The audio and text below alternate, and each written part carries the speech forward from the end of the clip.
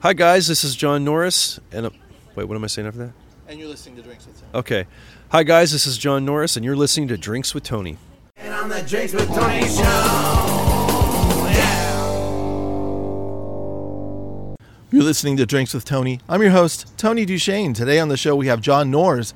He's the author of Hidden War, How Special Operations Game Wardens Are Reclaiming America's Wildlands from Drug Cartels, and War of the Worlds, Combating the Marijuana Cartels on America Public Lands. John, you gave me a mouthful. How are you? I'm good today, Tony. Thanks for having me on. Yeah, it's a pleasure. So, I want to just from the front. I kind of want to give the listeners an idea of who you are, and I want you. I hope you're okay with your own. What do you call it? Because sometimes I'm not okay with my own identity, and I'm trying to still figure out who I am. So, yeah. I'm like you said. My name's John Norris. I'm a recently retired lieutenant with California Department of Fish and Wildlife, and I spent 28 amazing years being a game warden.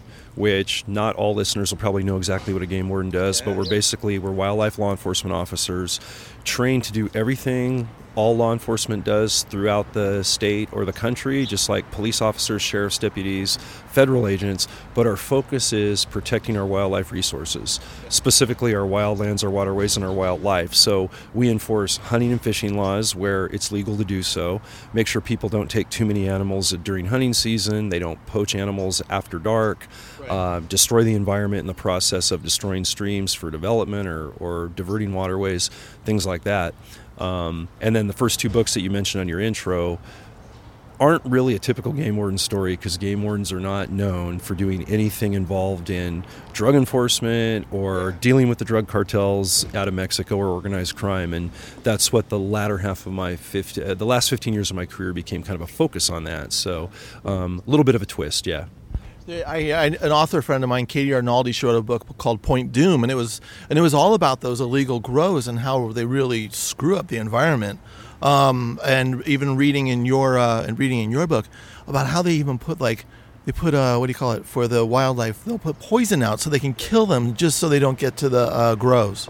Yeah, that's what the crazy part about this whole journey has been for me, and I would have never predicted doing this type of work, starting off as a traditional game warden back in, date myself right now, in 1992. I date myself all the time when I'm not in a relationship, so go ahead. It just works. Yeah. But what's interesting is this issue, especially because it involves, toxically tainted cannabis. It involves toxic. Pretend like nothing's happening next to us. Yeah, basically this issue involves toxically tainted cannabis being grown by the drug cartels out of Mexico. I'm sorry. I'm trying to take pictures. No, we're also on a photo shoot here, so it's cool. All right, pretend we look pretty, make me look skinnier, and then we'll get back to your thought. So dealing with these drug cartel groups out of Mexico, it just happens to be toxically tainted cannabis that they're producing illegally, what we call trespass grows on private and public land. And this isn't an anti-cannabis mission that we've been on. We're endorsed by the legitimate cannabis industry. We're regulating here in California and many other states.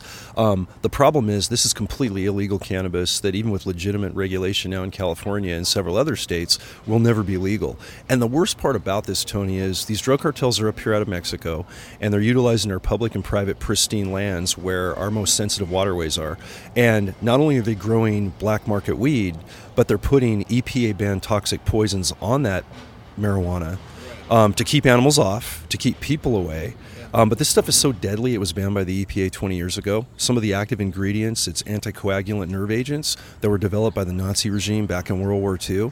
And this stuff is incredibly deadly, and it's on the plants, and the cartels aren't really organic or care a whole lot about health and human safety. So this stuff dries onto the bud flower and everything else that's going into the black market through the whole country. And it's invisible to consumers. So if someone's buying very potent, low-cost black market cannabis anywhere in the country, not just on the West Coast, they could very well be ingesting these toxic poisons because 80% of all of the black market cannabis for the entire country is grown here in California, either by the cartels with this we call it pink death, these toxic poisons that are on it, or by illegal growers that are still not regulating like they should and sending it over on the black market. So that's what people don't realize. And I've gotten, like we talked about before the show, I've gotten, this is anti-marijuana, and you're just hunting down marijuana growers, and these Mexican cartel members. It's kind of a racial targeting, and I mean some crazy things, which is completely not the case. This doesn't have anything to do with ethnicity. It doesn't have anything to do with immigration. It doesn't even have anything really to do with cannabis. It's all about environmental purity in America and public safety. And these cartels are threatening both our public safety and decimating our wildlife resources, and in some cases poisoning our drinking water. And nobody, regardless of where you sit on the cannabis spectrum, user, non-user, for or against, wants to see that. So we're really trying to get out a unifying public safety, environmental safety message to the entire country, and understand that game wardens are on the front lines as wildlife stewards, now having to deal with the drug cartels, which are extremely violent, and they've changed the game for us. Yeah. Now, Pink Death was my stripper name, so I love the term Pink Death. I was just, or it should be like a punk band. It's and I think, and this is where the misunderstandings of people may just, if they just get a glimpse of you, they don't realize that animals are being killed, the environment's suffering, and you're coming at this from someone who's trying to protect wildlife and an environment, and then all of a sudden we have. Tell me I'm completely wrong if I'm wrong. But then all of a sudden we have these cartels with tons of weapons that are essentially, it's war. There's a war happening in just a few miles away from us sometimes. The whole sniper story where on the grow in Santa Clara County, which I grew up in San Mateo County, I'm like, wait, this was happening right in my backyard when I was growing up.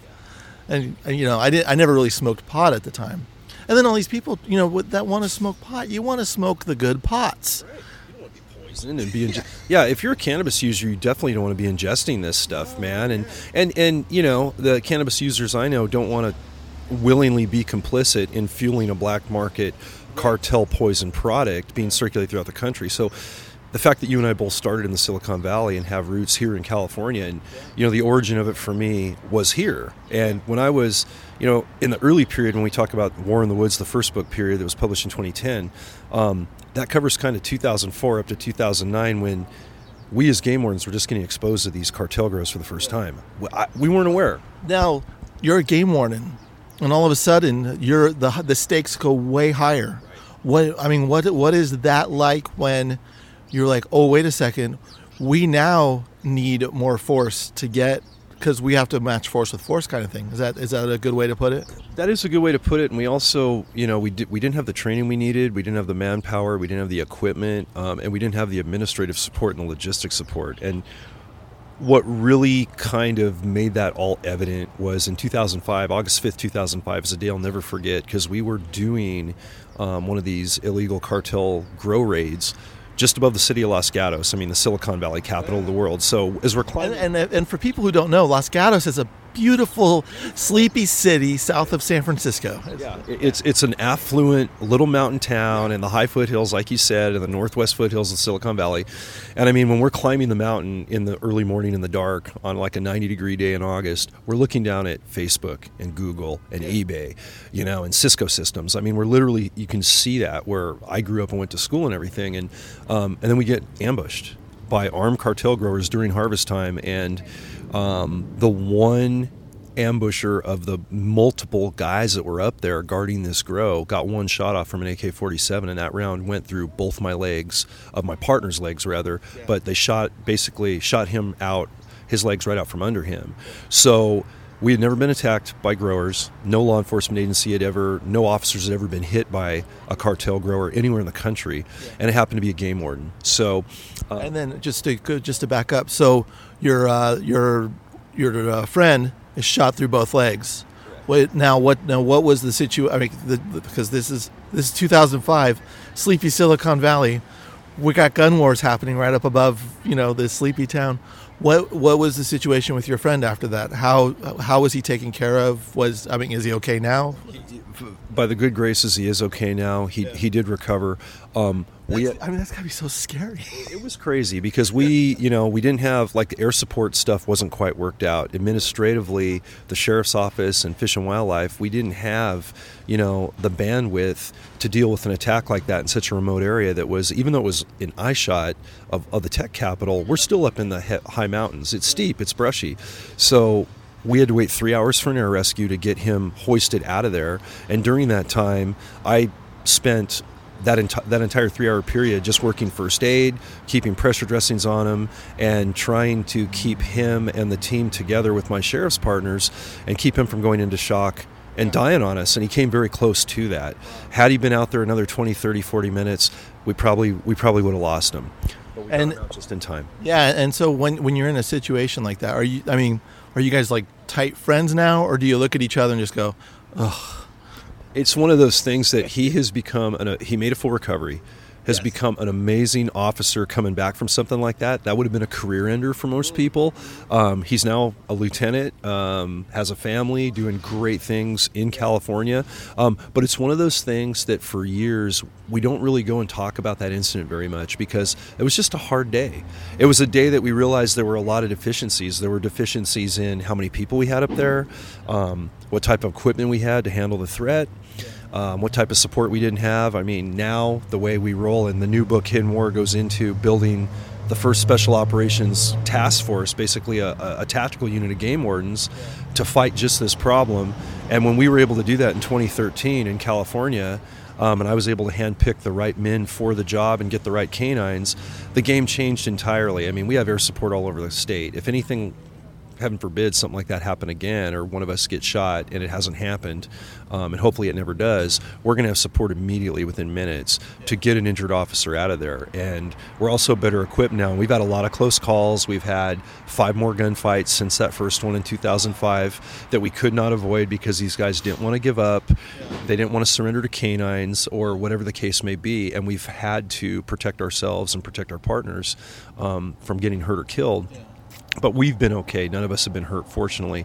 And that largely came from everything we learned that day in 2005. Even though the team wasn't officially put together as a pilot program in 2013, I credit that horrible event on August 5th, 2005 as being the catalyst of a progressive change for us as game wardens in California to realize if we're going to stay in this game and protect our environmental resources and stop these cartel growers who, up to that point, I had never seen a more egregious environmental criminal. I had worked so many different poaching cases, Tony. Big lakes being polluted for development and endangered species being killed and people spotlighting a lot of deer at night illegally and killing them for sales or profit or for drugs, even for trade. I'd never seen so much destruction and death to our wildlife anywhere before going into these cartel grow sites and seeing what the waterways were turned into. Dammed up, animals, dead for miles because a couple tablespoons of that carbofuran, that banned poison, in even a little creek can kill 2, 3, 4, 5 miles of creek and everything living in it. So we'd never seen that. So we had to stay in the game. It wasn't about cannabis. It wasn't about being drug cops. It was about being what the legitimate cannabis industry and the growers doing it right in Northern California call our team their Earth Warriors. And that was a name that never saw coming, but it kind of stuck in a good way. And that's the legitimate group of cannabis growers that are saying, hey, we love our wildlife, we love our waterways. Yeah. We didn't even know these cartel guys were doing this until you exposed it. So we got both sides kind of supporting the fight. But it took a long time to get there. And sadly, a great officer got hurt as a result of us learning that lesson. And what's interesting is it blows me away how it's right in our back. It's in our backyards, and we don't know this. And this is why I find this so intriguing, because we don't even know what's going on around. I mean, there needs to be game wardens that are ready to go with essentially cartels. I mean, I think we're so inundated with the entertainment industry's cartels, narcos, Mexico, and there's a little bit of romanticism about that, those characters, if we're looking at it, and even like nonfiction, but there's a romanticism of it where when it's in our backyard and it's really happening, it's a completely different situation. Like a bank robbery. We love watching bank robbery movies. Do we want our heads to the ground and a gun to our head? No, but we love watching people in that situation, because for some odd reason, well, no, not for some odd reason. I identify with the robbers because I'm like, yeah, screw the system. Yeah. So we have to, I guess, extrapolate. That's a big word for me. The narrative of like, what's fiction and fun to watch for various like mythological. That's another big word for me. For what we get excited about. And then at the same time go back and go, wait a second, here's real life. This is what cartel is. And they're ruining the environment. I don't like environment ruin. I don't want dead animals. All right. I'm going to get off my soapbox and give you the mic. Well, you hit it on the head, Tony. This is a message. This is an issue in America, not just California, although it is the bulk of it for tainted cannabis and this cartel threat started in California, so close to the border. And we're one of only 6 true Mediterranean climates. So we're the great weed state, just like wine grapes, right? We can grow from February to almost Christmas outdoors, depending on weather changes. We don't have extreme winters. So that we're outdoors at a cafe in December while Boston and New York is in a state of emergency right now with their snow flurries or snowstorms. Yeah, here we are close to Christmas and just chilling in LA, man. I mean, we have some good things here that the rest of the country doesn't, hence what a lot of people stay around in California for.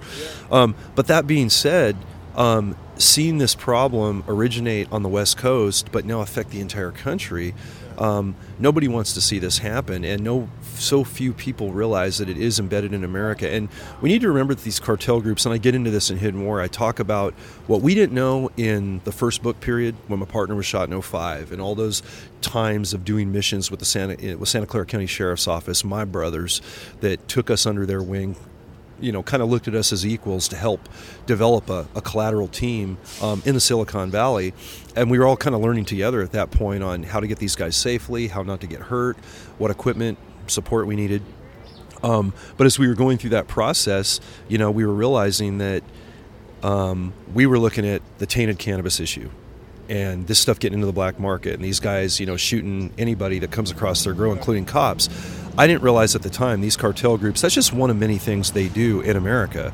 I mean, they're producing the fentanyl, the synthetic heroin now that's not done correctly, and thousands are being killed. They produce methamphetamine in the winter months when they're not growing tainted cannabis, and they're doing human trafficking, they're doing gun running. All of that is going on by the same organizations that do all of the trespass cannabis production in the whole country as well.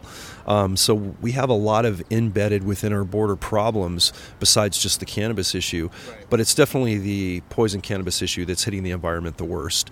And even with so much like legalization finally, it is, especially in states like Colorado and California, the drug cartel market weed, is the demand kind of going down for it, or is it still a thing? I mean, is it growing or is it going down? That's me talking normal like myself, going, is it pretty or not pretty? Right. So that's a really good question, because when you break it down, and in chapter 10 in the new book in Hidden War, I go into that, because everyone always hits me up, well, what's your stance on legalization and regulation? I mean, if we just regulate it, this should go away, right? Wish that was the case. Because when the new book was published, we had 2 years of Prop 64 being in effect. And before Prop 64 went into effect... And is that the legalization, or is that the medical... That's actually recreational use legalized, and then all the medical laws changed as well, since Prop 215 around Prop 64. I look like a stoner, but I'm not, so that's no worries, no harm, no foul either way. It's all good, man. But what the interesting part was, as the lieutenant, and team leader of this unit, 30% of my job was to educate, do outreach, present on the issue, talk about the environmental damages. And something I was really lucky to be able to do is with our legislative groups and all of our policy, formers, if you will, for lack of a better word, before we regulated, was get the message out as far as we could. And talk to our legislatures and work with the cannabis industry, say, look, guys, if we're going to regulate, let's regulate right. Let's not make it easier for the cartel to do what they're doing. Let's somehow break their back, stop their market, put heavier fines on them, if they're going to continue to do, trespass grow operations even once we regulate. And sadly for me, and I really go into this heavily in that last chapter of the book because people ask, well, has it helped? Right. And it hasn't. I mean, honestly, it hasn't. It could if it was done differently, I believe, but it has not helped, because one thing to get that law passed, and I had completely presented and educated, some of our policymakers to the opposite of what happened, is they watered down the outdoor trespass grow cultivation crimes from felonies to misdemeanors, and for juvenile offenders from misdemeanors to infractions. So cartel growers here illegally embedded, most of them are classified as deportable felons, which means they're on international watch lists for murder, narcotics trafficking. They already have criminal histories. They're not legitimate immigrants trying to live the American dream and trying to do something here, that we welcome. These guys are hardened criminals, and they're dangerous, no matter what country they're in, right? So they're here now, and they face misdemeanor charges for growing tainted weed that could kill people instead of a felony. If they have juvenile cartel growers with them, and they do bring up younger growers to educate them, get them into the system, because it's an arduous task they do out there. They're out there for 6, 7, 8 months a year, hiding under the radar in the woods, having to irrigate, having to find water sources. It's not easy work. So to get a vetted grower that's really good from Mexico up here, there's a bit of work involved for the organization to do that. But when those laws got watered down, when we regulated under Prop 64, many agencies said, sheriff's departments, drug task forces said, wait a minute, we're not going to go into the woods and risk a lot of our resources, have to put tactical teams together because these guys are so dangerous for a misdemeanor that our courts aren't even going to prosecute, that our DAs aren't going to get a sympathetic judge, they can't even get this thing into the system. So that is something that needed to change. What we needed to do was enhance those outdoor penalties, make them felonies, put stricter penalties on them, and then of course reward the legitimate growing industry and the legitimate cannabis industry that's doing it right by making their process as trouble-free, as long as they're complying with all the regulations environmentally, seed to sale, business professions, where they're using power, what their carbon footprint is, all those different things. And it just didn't work that way because politics are politics, and how those decisions were made to get the law passed, I don't know. That's way beyond my scope or my interest. But what I'm doing now on the national front is just educating to show, if we're going to regulate, do it right. Look at the lessons we've learned from Colorado, from Washington. We still have black market cannabis trade on every state, and all this exported weed coming from Colorado and coming from Washington and coming from California to fuel the black market in the rest of the country. So regulation hasn't worked in those states to stop the problem of the black market, and the cartels are thriving right now, unfortunately, since we've regulated in California. And the thing that from the felony to the misdemeanor, part of me gets that because there's people that are growing their own they're growing their own on an illegal level, but maybe they're doing that out of their greenhouses, or they're doing it on the lo-fi, where it could be a situation where it's a kind of a mom and pop thing. They want to go under the radar. They don't want to. They got their own thing, and they're tired of filling out the forms and regulations. So those people, I just want to get a ticket, and then the cartels who are ruining the environment. Like how can we differentiate where somebody doesn't lose their home over this because the drug cartels have escalated it on such a level over here? That's where I get kind of, because I have no idea about the laws. This is me asking you from. It's a really good question. Is it a good question? It's a really good question. Can you say that again? Because sometimes I feel like half my questions are really dumb. Let's throw one out. It's a good question, Tony. Oh, thanks, man. So here's the rub on that one. When you look at the mom and pop cannabis grower, maybe violating here or there, are they going to lose all those things if they're cited on a violation? Likely not. What we're dealing with the misdemeanor. But with a felony, they could lose it. I remember about 15 years ago, if you had more than 3 plants in your garage, you can lose your house.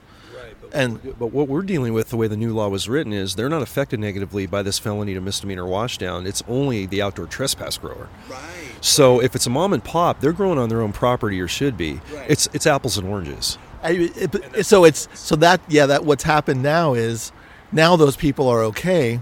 But the drug cartels are also flying under the umbrella of we're mom and pop too. Is that the situation? They actually are. They're integrating in with those small operations. But, when you look at trespass growers on public and private land that they're not supposed to be on, like mom and pop growers, generally speaking, it has happened. But the general rule in our experience, in cannabis enforcement as game wardens is you don't see a mom and pop small operation going into the national forest and starting to grow. 90+% of all those trespass growers that are on public or private land illegally are cartel growers.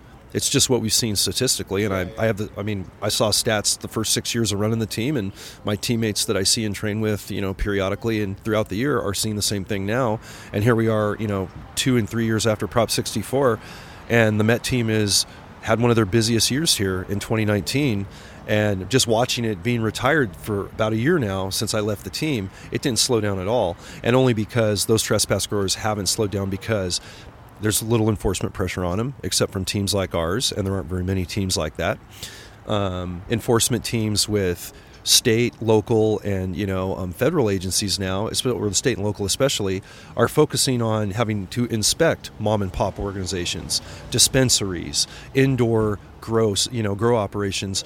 For all the compliance issues they're now looking at, under new regulations, it's just put less attention on the outdoor trespass problem, which is the biggest environmental damager, is the biggest threat to public safety, because our hikers, our hunters, our equestrians, our outdoor enthusiasts just taking a hike on a trail can run across this. And the cartel growers know, we love regulation in California. This has been great. There's hardly any pressure on us, and we can rope in and, muddy the waters with the mom and pops and work in the valleys under a quasi license for a legitimate grow site. And we can still go out and do the outdoor thing and, just by the sheer, playing the odds of the numbers, maybe not get caught. So we haven't slowed it down, and we need to do something to really put more pressure on the outdoor trespass growers. The one positive, Tony, that we can talk about is some of this Prop 64 taxation and regulation money has come back to our agency. So we have been able to, compensate our officers for all the long hours they're out working these, trespass grow sites, because we're working them all the time. Getting more officers dedicated in positions to doing both the trespass grow as well as the private land mom and pops and making sure everyone's doing it right. So the money is coming in, and that is helping the agency, but there is a cost to that, in that we still have not solved the problem. We still haven't limited the incentive or stopped the incentive for the cartels to do what they're doing in our forests nationally. And that's what I'm trying to educate with, because it had been 10 years. If you look at both books, you look at War in the Woods, published in 2010, and you look at Hidden War, that just came out in April of 2019, and they were exactly 10 years apart in publication, timing, and writing. And you look at the trends of the how much the population has grown in the U.S., right? And you look at how many more people are out in our wildlands and our waterways and our forests and enjoying them, or doing nasty things in them, whatever, destroying the wildlife. And you look at the number of game wardens and the number of thin green line officers from federal agencies to us as game wardens, and they've barely gone up, maybe 1,200 officers in a decade. But what's the population done? In all of our outdoor regions, it is skyrocketed by millions and millions of people. So the impacts to our outdoors right now has never been more threatened on every level. And what we do is what we call the thin green line of law enforcement officers that are dedicated to conservation and wildlife protection, game wardens being the thin green line. That line is getting thinner and thinner and thinner. And the challenges we're facing with issues like cannabis now that game wardens 15 years ago didn't have to deal with. No one would have thought we'd be dealing in this realm.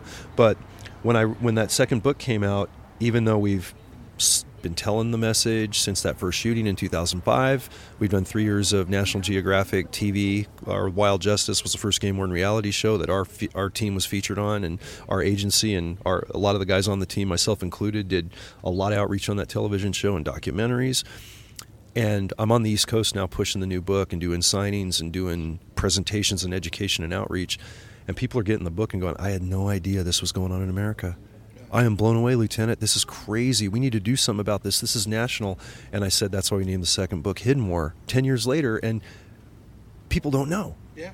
It's one of those things that gets a little bit of a news blurb. Like you said it yourself, how much did you really know before you saw the book, reached out, and you and I started to converse about having this good conversation today. And So Oh, is it good so far? I feel like it's good. I'm going to put it in the good category, man. Let's keep Feeling okay about it. I'm feeling really good, yeah. Now, I want to talk about the mom and pop, because I think mom and pop are getting a bad rap. It might be son and daughter. No, why are we calling it? I don't know why we call it mom and pop. We need. I do too. I did. I'm the one that. Yeah. But it's Talking about the smaller private land entity. Yeah, we're not slandering mom and pops. We love mom and pop all over the country. no, mom and pops make kids, and then they grow marijuana. They do it in small doses. So we have two definitions of them. Let's just keep it at that. Very defined, succinct, and totally like prejudice against mom and pops. Yeah. When I see someone with a stroller, I'm like, oh, illegal grow. Yeah, now we're really fitting that stereotype now, man. Heavy-handed Big Brother cop, anti-cannabis. Here we go. Not the case, everybody. Don't worry. Go ahead, kick a kid in a stroller because you know those parents are illegal. No, all right. What is it that you said? You know what? I need to write a book about this. Like, were you writing before? What was the experience of going? Okay, we need to do a book, and then once you're writing a book, going, oh my God, I thought this was easy. That's a really good question from the start. Aren't they all from me? Yeah. This is a good one, man, because here we are talking, I'm talking to basically, here you are, doing a show on authors, and I never intended to be an author. Yeah. I never planned to write a book. When I was writing in one of my biggest challenges is I went to San Jose State University for KSJS, man. My biggest challenge was getting through those writing classes, and they kicked my butt. I had this block. I was intimidated by it. I became a competent writer by design and survival to get grades in college. Yeah. But it wasn't anything I thought that I would morph into being a quasi-career. Yeah. I wanted to be a game warden. I wanted to go out, boots on the ground, stop poachers. You weren't writing poetry in your notebooks as you were doing your daily... Exactly. There wasn't poetry writing going on. I wasn't, moved by it. But after that shooting in 2005... people got wind of that story, and what I had done is I put together kind of a debrief of it in story form of that incident. And one of the other officers, we won't give his name away for safety, but Bulldog was code name. Great guy. The code name's Bulldog. Bulldog. I want a code name Bulldog. I get Pink Death when I'm a stripper. Jesus. Yeah. So you got two. Yeah. We got Bulldog and Pink Death. You can use them both. All right. Cool. Yeah, you're good. I'm just trying to find a stripper gig. No one will have me right now, but go ahead. But as we're kind of going through the incident, we're on administrative leave after our first officer-involved shooting, and we got my partner in the hospital, and he's going through surgeries, and we're concerned for his safety. Is he going to be okay? Is it going to be life? Is he going to make it one? And beyond that, if he does recover, is he ever going to be able to work again? All this weighed heavy on my heart, my partner's hearts. We were really concerned. This may have ended a lot of beautiful things, and a lot of beautiful things for all of us, not just my partner that got hurt. But I started writing notes, and I wanted to get down fresh in my mind what had happened, because I had never seen almost like a paramilitary threat that we went up against in the foothills that I've been protecting wildlife in most of my career, and processing that. And I wanted to make sure everything was fresh, play by play, so I could articulate to my bosses as we were doing the shooting investigation, and that morphed into a very long short story. Essentially, you do have to put the facts together and put them in story form for your boss. What is it where you go, you know what? Let me dive into this on a craft level and make it a short story. What was it in your mind that went, there's something here? Just as crazy as the day was, as intense as it was, what we were experiencing, visually, sensory, when you have guns trained on you and you got guys crawling through the brush, and wildlife are making weird sounds, and the area doesn't seem like it should, being familiar with how outdoor areas are because we work in the woods all the time. It just kind of naturally happened, and my chief, Nancy Foley, who was a big supporter of the work we were doing, she took a lot of hits of what are game wardens doing on some drug case, and how'd they get this officer shot, what happened there.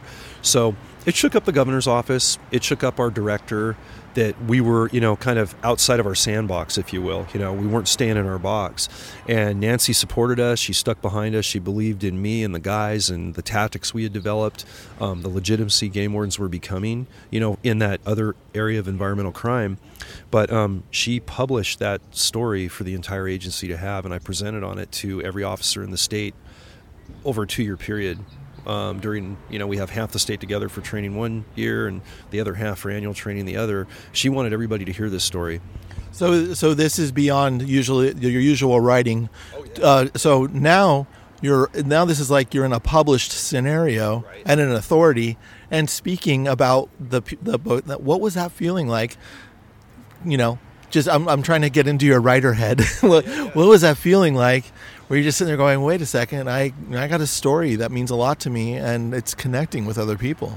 Yeah, it was intense, and then having to talk about it in front of my peers to every single game warden, from our chief at badge number 1, all our middle level administration, down to all my fellow game wardens, boots on the ground.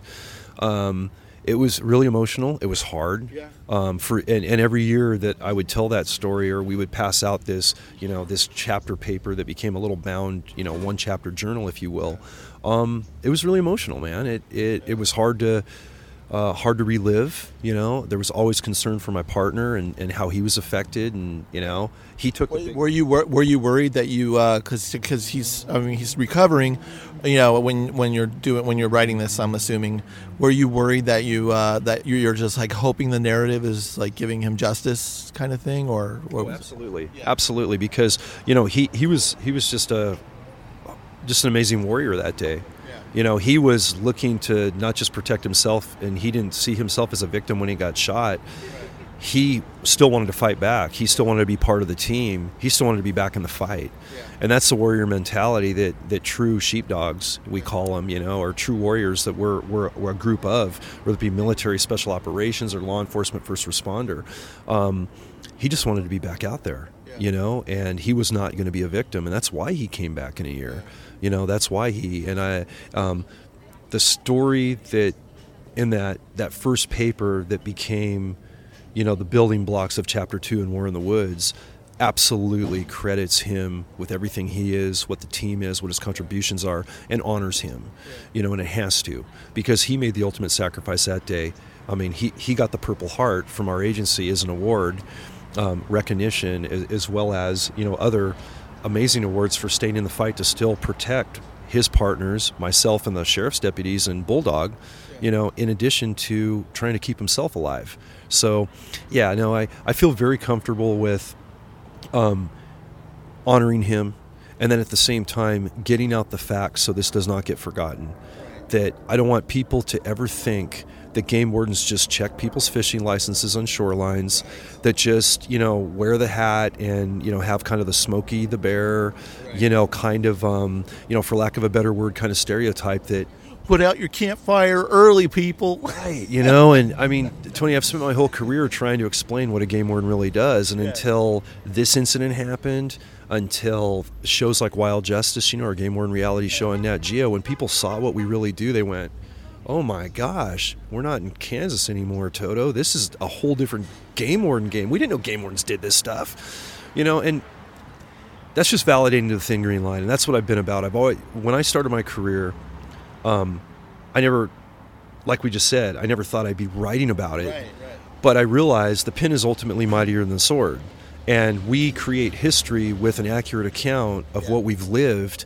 And anything I can do now in retirement is I consider myself not retired. I'm just in phase 2. Yeah, because you look really good for a retired fella. Thanks. Yeah. We go pretty early, if we start young. And I started young, so I was maxed out at 30 years, and couldn't really go any farther. And So with the reality show, because I know you get segue to that, because reality TV is a lot of it's kind of scripted, really produced. They got to get the shot list down. I think people don't realize they're not sitting there for hours waiting for the moment. It's like, okay, we do this. Right.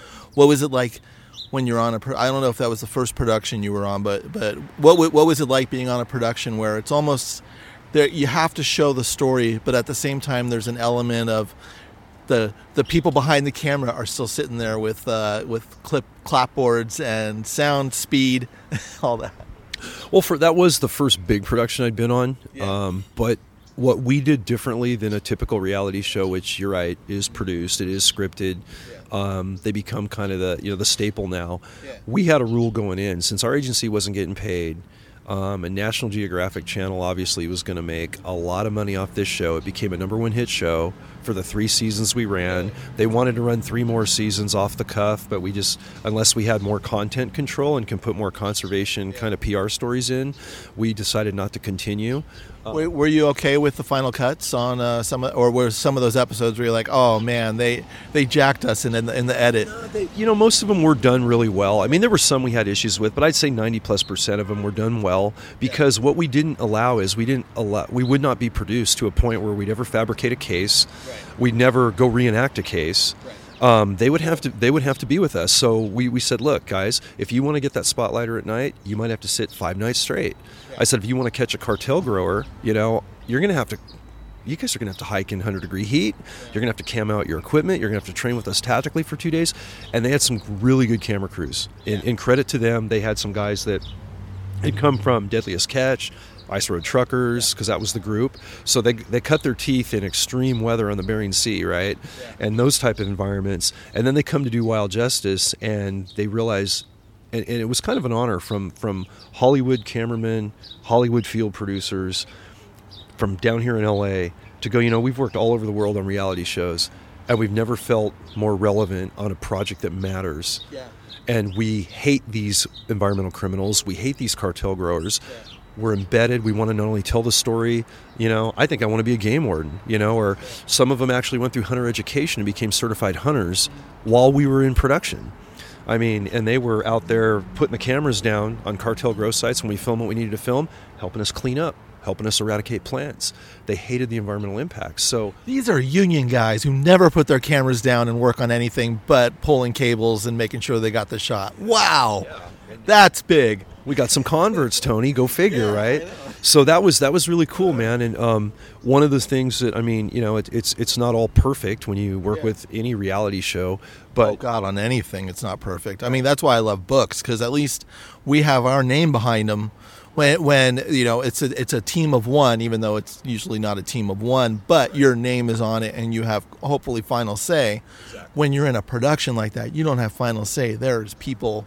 There's a responsibility to about 300 people. So that's why I love having, with a reality show, you can always, even if you had a bad cut on episode 6, you can be like, refer to the book. That's going to be where the truth is. Yeah. And the cool thing was, we still in that show had to do, we had to post-produce some things, like if we had to redo a briefing to make it clear to the audience what we were doing, rather than just jumping in and doing a bust, then we would do that. Yeah. But that was fine. I had no problem with that, as long as we weren't ever fabricating a takedown or a bust. And when you look at things like that, how it happened, how it went down, we were really, really careful, because we realized we're giving you guys an opportunity to tell a really good story. Yeah. There's going to be some, profit potential in it for the production companies, for Nat Geo, but we're also going to be lucky to get our message out and show the world what game wardens really do, and make the thin green line a little more obvious and what we do out there. And that show validated game wardens. It kind of started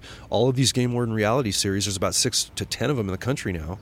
And they're all hit shows on History and Discovery and Animal Planet, and people love seeing them. So, we got to start that in California, and it was kind of cool that we did.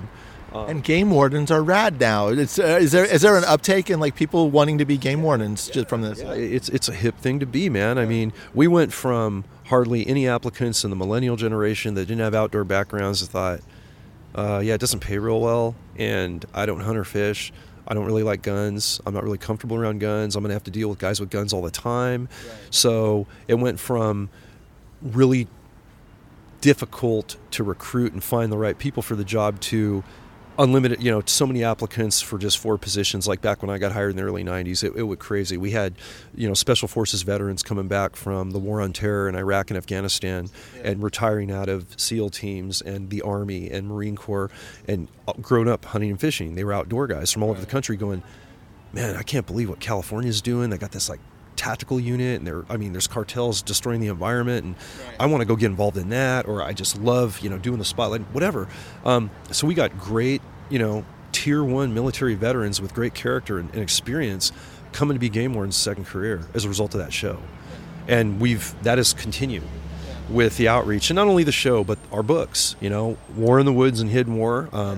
I am so flattered and so blessed to have so many emails from all over the country and Instagram messages and direct messages on, man, I can't believe it. I read this story. I heard you on Joe Rogan, or we watched you on Wild Justice, and watch what you guys are doing as game wardens, and I want a career change. I'm going this direction in college, and I'm going to make a wrong turn. I'm not feeling passionate about it, and how can I help?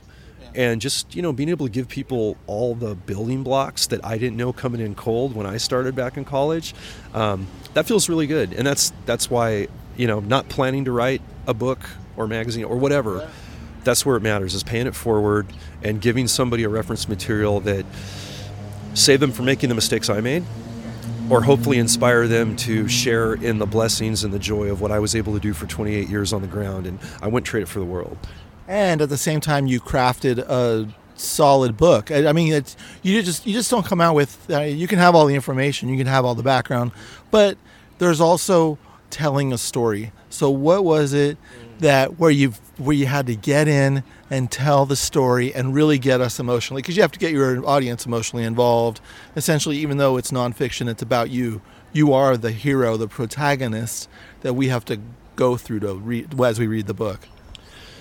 I think I've always been really visual in how I remember incidents, and I remember and very emotional in that same, if I'm visualizing something, I'm also feeling what I felt at the time, and being a big studier of good film, good images, good production, whether it's a movie in my genre, first responder, military, or a good drama or relationship story.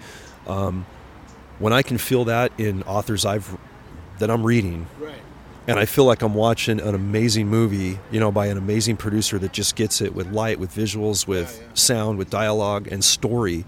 I didn't realize that was all impacting and influencing what I was putting on paper with even that first story, because I just come out of a gunfight. My partner almost died, and we were in an assault rifle battle, looking down at Silicon Valley. And even though that was my working environment, the surreality of thinking about that incident a day later or 10 days later, there was an intensity to that. I couldn't sleep. I was wound up. I couldn't stay busy enough. There was just incredible anxiety and discomfort over, what did we just experience? Where do we go next? We didn't know what the next day was going to be. If my partner hadn't made it out of surgery or it ended his career, I don't know that we would have stayed involved in cannabis enforcement against the cartels. And all those things were going on, so I'm writing some intense ideas, and I'm living it minute by minute, and what it felt like to be out there, what the sounds were like with the wildlife, what the water sounded like, how it smelled, what didn't look right, what didn't feel right. And you're getting all this. I teach writing as well, so right, you're tagging all the senses that I tell students. I'm like, get into it, and this brings the reader into it. So I'm, usually people don't know how to go straight to that, and you did a good job of it. I don't know how many drafts you had to go through, because it's not an easy game. You could be a game warden, but an author, whoa. No. Well, and you haven't said good question for about 15 minutes, which is kind of freaking me out. I'm totally nervous over here. Okay, so not a question, but that's a good point, Tony. I like the point. Because you just hit it on the head. A minute ago, what you said that struck me was, you said you're kind of a team of one, at least until you get to your editors, and depending on what publishing deal and how big the team is, you're kind of on an island out there, and I like new challenges. I like getting out of my comfort zone. Yeah. And I've been a law enforcement officer at that point 12, 13, 14 years, about halfway through my career, had a successful career, a challenging career, been on the front line of new progressive programs, paving the way for the ultimate progressive program, which was this MET team. We formed in 2013. But at the time when War in the Woods became an opportunity to write a book, at the suggestion and encouragement of a lot of other people there's other stories that are relevant besides a shootout. Right. You game wardens are doing some crazy stuff on environmental crime that involves cartels and a national impact, and this gets beyond just poaching a deer. or taking too many fish, right? And then when the book deal came in, and I had an advance, and I had a deadline. Yes.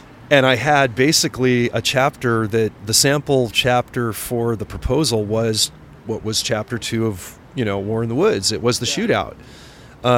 Everything else was outlined, and now I got to produce. Yeah. And so I'm still a game warden. I'm still running crazy in Silicon Valley, and I'm through the winter of, that would have been 2009, trying to make the deadlines and not have writer's block and still come in with all that, because chapter 2 was written at a time of crisis. It was perfectly written at a time of emotional craziness because the gunfight had happened a day before, and we're writing. Now I'm going back and I'm remembering a year and a half before that on our first grow that we found that led into my exposure to it, which is the first chapter of War in the Woods, and articulating that same energy and that same, intensity as I'm going through and remembering all that, and then all the missions that made the book and where we went at the end.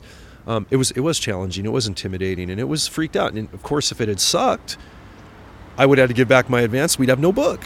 If it would have sucked, it would have been, and they published it, it would have been bad for game wardens. You're kind of lucky. Yeah, it's horrible. Well, it's one of those things where it's not my story. It's our story, and even though I'm writing it from my perspective, and they talk about, this is what John did, this is what this is what we built, this is a we story, and I can't say that. And that's not the French. That's the us. Exactly, that's the us instead of the we. I like that. Yeah, that was the worst joke ever. I'm sorry. So for our French listeners that are strictly, just in case that we get it right. Right. But no, that was one of the things is honoring my brothers making that sacrifice every day, whether I was alongside them on missions or not, or whether I'm here in phase 2, while they're still out risking their lives every day as we speak, is telling their story accurately, honoring them to the level they need to be honored, and educating the public to the sacrifices that game wardens make everywhere, not just in our agency, not just on Met, but game wardens everywhere make, to be part of that Thin Green Line. And that's a burden. I mean, there's a lot of, weight on making sure we do that right. And War in the Woods was a long process. And fortunately, you mentioned, how many rewrites. We didn't have many rewrites. In fact, we didn't have any rewrites. You didn't have any rewrites? No. You did not have any rewrites? We had... You're off the show. Okay, I'm sorry. Wow, that's amazing. Okay, I want to take a writing class from you because that rocks. Wow. Well, I think the advantage was I was writing nonfiction. It was coming from my perception. If I was a fictional author, it would be so tough. So much tougher in that realm. But with Lions Press, my editors back east, they really let the content stay what it was. I mean, there was certainly some polish on a little bit of structure, but it was, we edited it in a long winter weekend remotely, and I was really, really grateful and thankful that the edit didn't involve all that much, and that's what War in the Woods became. With Hidden War, no rewrites per se, but we had to trim it down. Yeah. Because what I did is, I did what I always do. I overwrote, I overdescribed, I went into backstories with characterization, which I like, and again, that comes more from some of the screenplay work I've done and worked with different producers on things, of writing it more from, a more visual idea, a more visual perception, looking at it as if you were looking at this on the screen, articulate it that way, right? Even in a nonfiction realm. And that's the difference between War in the Woods and Hidden War. The intensity's there, the stories are the best of the best for that time period, but Hidden War has a different tone.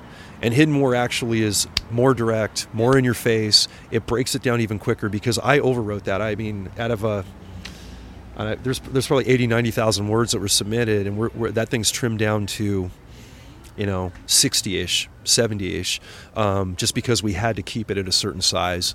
And I think overwriting is important because you do have to know the nuances, and then, okay, now we got to get 5 pages into a sentence. How do we get that? You've been screenwriting. When did you start working on screenplays? Yeah, it was just I was working with an independent film producer with War in the Woods. It was optioned for several years. Are we going to see a film? Please. You just might. Yes. Yeah. I won't give it away. I'm not giving it away too much, but I know you can't say too much, but the look in your eye was just, it said a lot. Yeah, there could be something in the film or limited series or series realm coming up. Put potential there. But the congratulations. That's so hard to get something from development to anything. Yeah, it's a challenging long process, and finding the right fit and the entities to work with on that. But we're working with some good people right now on that. Now, have you worked with producers that are worse than the cartel? I'm gonna think about that. I have worked with some. And name them. I can't name any, but I've worked with some that I question. I question the motivation. Let's just put it that way. But nothing that bad. No, nothing. But there's sometimes there's slime, and then sometimes there's some really good people out there. It's so intriguing, this whole who's in it for what? Who's in it for the love, and who's in it for bottom dollar, and that's it. I've been really lucky that a lot of the, like with Wild Justice, for instance, when we were doing 3 seasons, we had, so many LA-based producers that really got the message. Yeah. In addition to making a show and, making that A story and, getting what they needed for ratings, they really got the story. They really got the message, and they identified with us. Yeah. And that was cool. And then in other realms, because I come from, that law enforcement, military kind of special operations background in that genre, I've worked with a lot of producers that are ex-operators or have service backgrounds, and they're amazing producers to tell documentary stories or to do things like, promote our message the right way, because they're patriots and they're environmentalists and they're conservationists. So those producers, guys like Rick Stewart that did our first couple documentaries on both sides of Wild Justice, the Patriot Profile series, amazing man, amazing job, 100% trustworthy, would never put anything out there for sensational gotcha moment versus anything like that. So it's been a good journey, man. I've had more positives and negatives, experiences with producers, and editors on both books have been really cool to work with and completely different. But Hidden War ended up becoming a really tighter story than I wrote, but it gave my editors all this cool background about the guys I was writing about and the stories and the canines, and they go, okay, well, we don't need all of this, but man, we really like this. We really identified it. Became created some good personal relationships, which ultimately, when you start making friends with editors that really buy into your story and believe in you, it's just great for the project. It's just great for the project. So this is the most important question of the interview. Oh no! And it's the end. No, the most important. The most. Do you smoke pot? I don't. Yeah, I just had nothing against it. No. Have you tried and then, or have you never? I never have. Really? This is the crazy part, and I have so many cannabis friends, family members, and it's one of those things. And I've just never done it. Never had the need or desire to. Nothing against it at all. It's just one of those things that I've never been exposed to or never felt I needed to. So haven't done it. Yeah. I didn't try it. I didn't really try it until I was in my 40s and moved to Los Angeles, and then I I was like, oh, this is fun, and then I did it for about a year, and then not every day, but whenever I did it, occasionally, the next day I was so depressed, and I would walk around with this heavy cloud, and I had to go, oh man, okay, last night I smoked pot.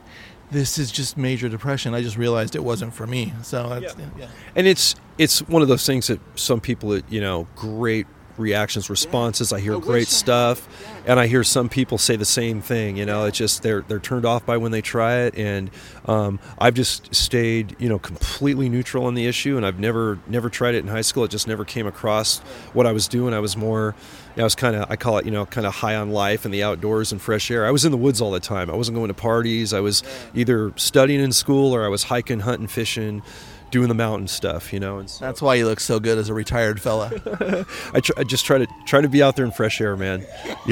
Fresh air. We love the city areas here in LA. We got so much good stuff going. Montana's great, Silicon Valley's great, but if I can't get off the grid, and get some open space and some breathing room, I go a little crazy. That's my anxiety, and I don't think cannabis would help me with that.